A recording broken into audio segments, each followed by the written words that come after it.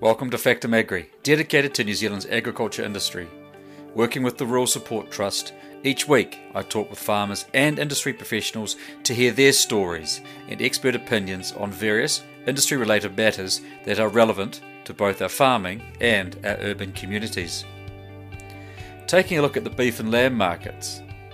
In the South Island, space is limited at the processors, driven by areas which are normally summer safe being in dire need of rainfall. Backlogs are developing for lighter prime and local trade cattle, but cows are moving quite easily. This is being supported by North Island processors tapping into the South Island supply. Cows are not yet coming online at the processors and aren't expected to appear in any great volume until May. This is expected to keep farm gate prices flat.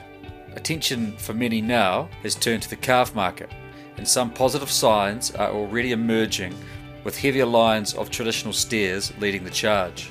The North Island lamb supply is weakening. This has encouraged some lifts to the farm gate price over the last couple of weeks. Strong lamb contracts on the table this winter are fueling the lamb slaughter market by setting a benchmark for May through to June. Companies currently not offering contracts are projecting the spot market to be within reach of contract prices. Now this week on Factum Agri, I chat with North Canterbury High Country farmer Rob Stokes to get his thoughts on 10-year review and the continued pressure being placed on farmers. Let's check in with Rob now. Hi Rob, thank you for your time today and welcome back to the show. Yeah, cheers Angus. Yeah, good to catch up again. For those that may have missed the last time we spoke, please can you tell me about your farm and where you are located? We farm up in the back Oxford, Lees Valley. Place called Rishon, and we're only sort of about 40 k's into the high country, up into a big basin with 9 other farms up there at this stage. Yeah, It's us, just sheep and beef, and yeah, just a pretty normal sort of backcountry station, really. How has the summer been this year? It's been real good. Yeah, we put a bit of a tough spring like everyone, and but we got a real good rain through the December period, and then we were kicked things into life, and even got a good lot of winter feed in and baleage and stuff, and it's been dry this last month, but we've had a pretty good run, and stock have done exceptionally well, really. Well, that's really, really good. I guess you've got calf sales coming up. How are the calves looking? Yeah, the calves were slow to start, but we're pretty wrapped the way they've come through, and sales have started to kick off, and they've been reasonably firm for what the beef sort of schedule is at this stage. So we're hoping it can still be around that $3 for steers, and maybe upwards of $2.50 for heifers will be good. Yeah, it's great, and it'll get people back in the game. Yeah. Now there's quite a bit happening currently around 10-year review, which of course impacts you and many others in the high country. 10-year review is on the chopping block, and it is to be replaced with the Crown Pastoral Land Reform Bill. Do you think the intent of this bill is to drive high country farmers off the land? Yeah, you'd sort of think so, wouldn't you, the way it's been drafted by the last minister. It's not farmer friendly, that's for sure. It's going to make it pretty tough for those people farming in those environments. We're not that impressed with it at all. It's pretty unworkable. Many out there won't really understand what 10-year review is or how it works. Are you able to explain the process and its purpose? Yeah, the best I can. For myself, we're not a pastoral lease, but we live with a lot of people that are tied in pastoral leases. It's where the farmer can lease off the Crown a pastoral lease for a rent, as you call it, and that's reviewed probably every 10 to 15 years, and they're answerable to LINZ.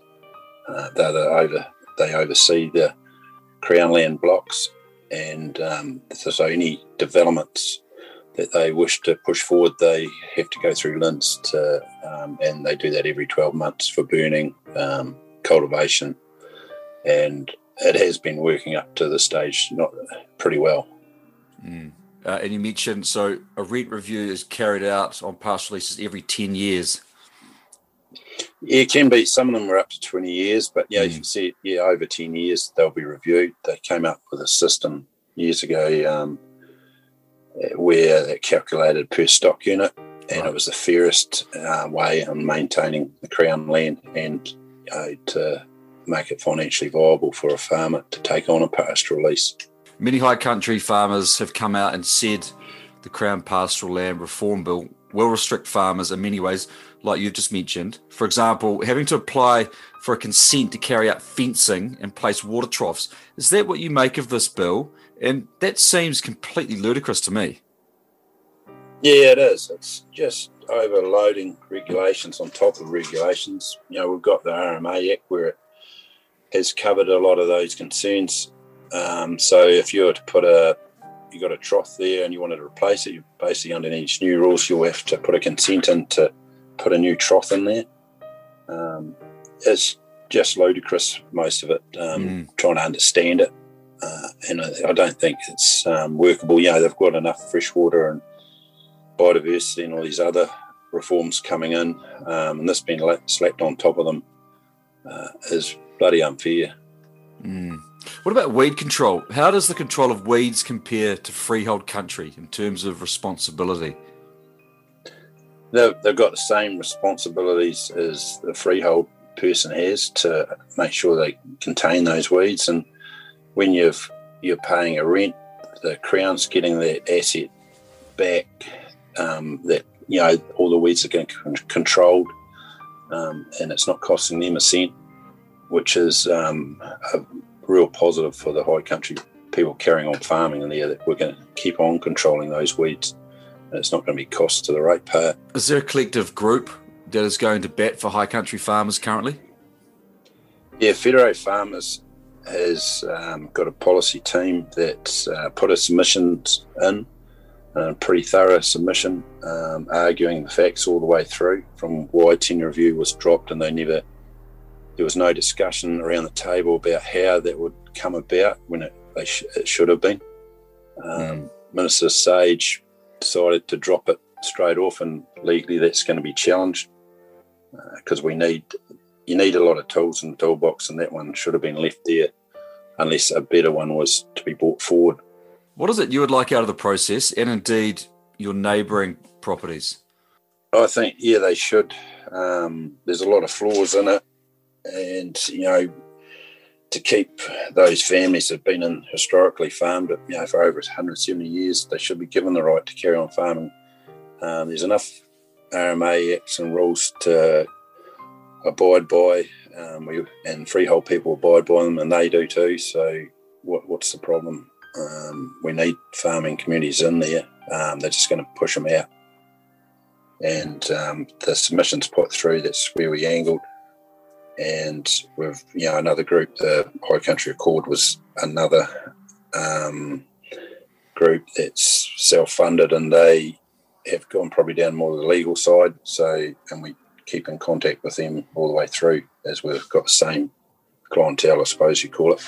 It's certainly a challenging time. As you say, it's just another thing to throw on top of farmers with increased regulation as it currently stands. So it's something that we're looking at pretty closely at the moment. And I know you're busy. I think you mentioned you were sharing today. So thank you for your time, Rob. Good as gold, thanks, anytime. Thank you to Rob for his thoughts.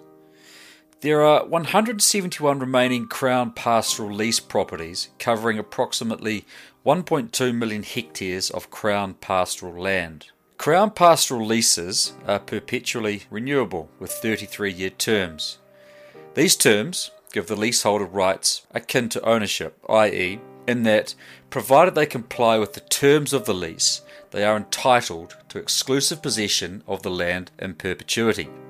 There are some limitations on the use or activities to which the leaseholder can do to the pastoral land, i.e., the land can only be used for pastoral farming, and consent is needed to, amongst other things, disturb the soil, which limits development of the land. Tenure review currently enables the Crown to negotiate with the leaseholder to give up some of their leasehold rights in return for an option for the leaseholder to purchase the freehold of some of the land. In theory, and as a result, areas of significant ecological or conservation value are returned to full Crown ownership and control, in exchange for the leaseholder gaining full legal ownership and control of the remainder of the land. From the Crown's point of view, because the leaseholder paid for their freehold land, which was set off against what the leaseholder was paid by the Crown for selling part of the pastoral lease, 10-year review didn't require the amount of government funding that would be required if the government was simply purchasing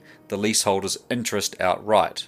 Some have come out and said, which include the Conservation Minister in early 2020, that once a farmer had the full freehold ownership of the land, the farmer was then free to do with it as they wish, which includes profiteering and the intensification of the land or selling to offshore buyers. The fact that significant areas of conservation land reverted to full Crown control, or public control, has been grossly overlooked, I might add. More could be done to manage the expectations and outcomes for all interested parties once freehold ownership is obtained, as there are some examples of land being sold once through a 10-year review process that have raised eyebrows. However, scrapping 10-year review and developing the Crown Pastoral Land Reform Bill is a step too far, and it is turning the screws further when they don't need to be. You have to ask the question, did the Conservation Minister think this through at all? Why is the Conservation Minister and the Agriculture Minister not more engaged with our farmers?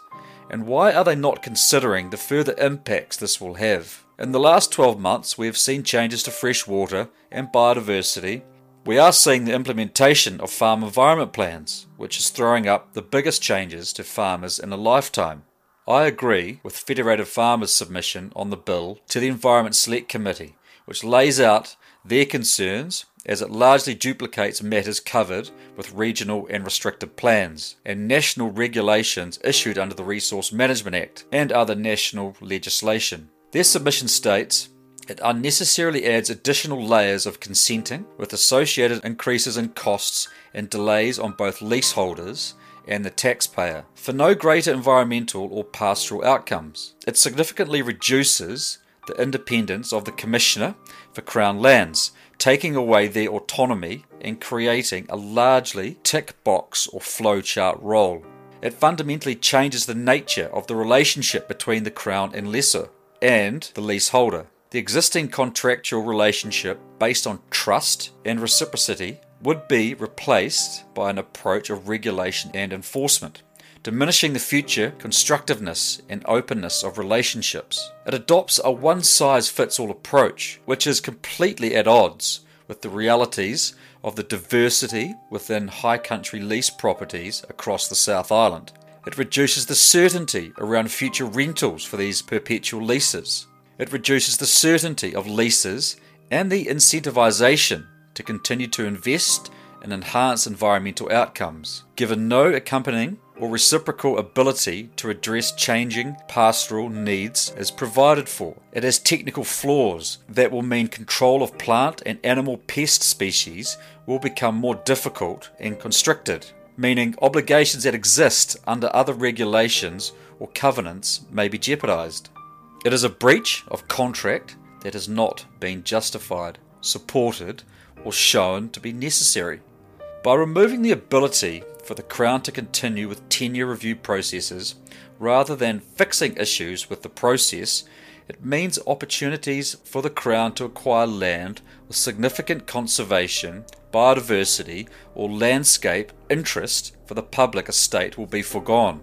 It appropriates the property rights of leaseholders without accompanying compensation, leaving leaseholders effectively managing conservation leases at their own cost and resources, rather than a continuation of pastoral farming leases.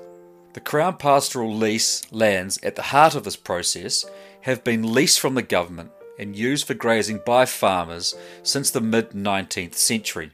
Prior to 1948, there was a deterioration in the lands as leaseholders had not been provided with sufficient security of tenure to justify their continued investment in the long-term infrastructure or environmental management required. Rabbits, feral pigs, goats, deer, and weed plant pests had become an issue, and it was acknowledged that a long-term solution was needed. In response to these issues, the Land Act 1948 was introduced, providing leaseholders with perpetually renewable pastoral leases, exclusive occupation rights, and rights to compensation for the improvements they made to the land. This was primarily to give leaseholders a degree of certainty of tenure and therefore more incentive to invest in the future protection of the land. The bill is poorly drafted and attempts to place significant limitations on day-to-day farming activities. As it stands, farmers will need to apply for consent to fence off a wetland or a waterway, and then another consent to put in a new stock water trough as an example.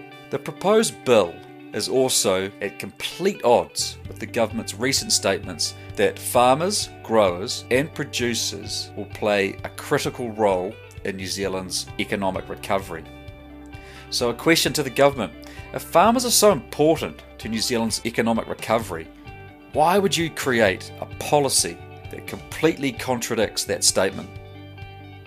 Thank you for listening, and catch you next time on Factum Agri.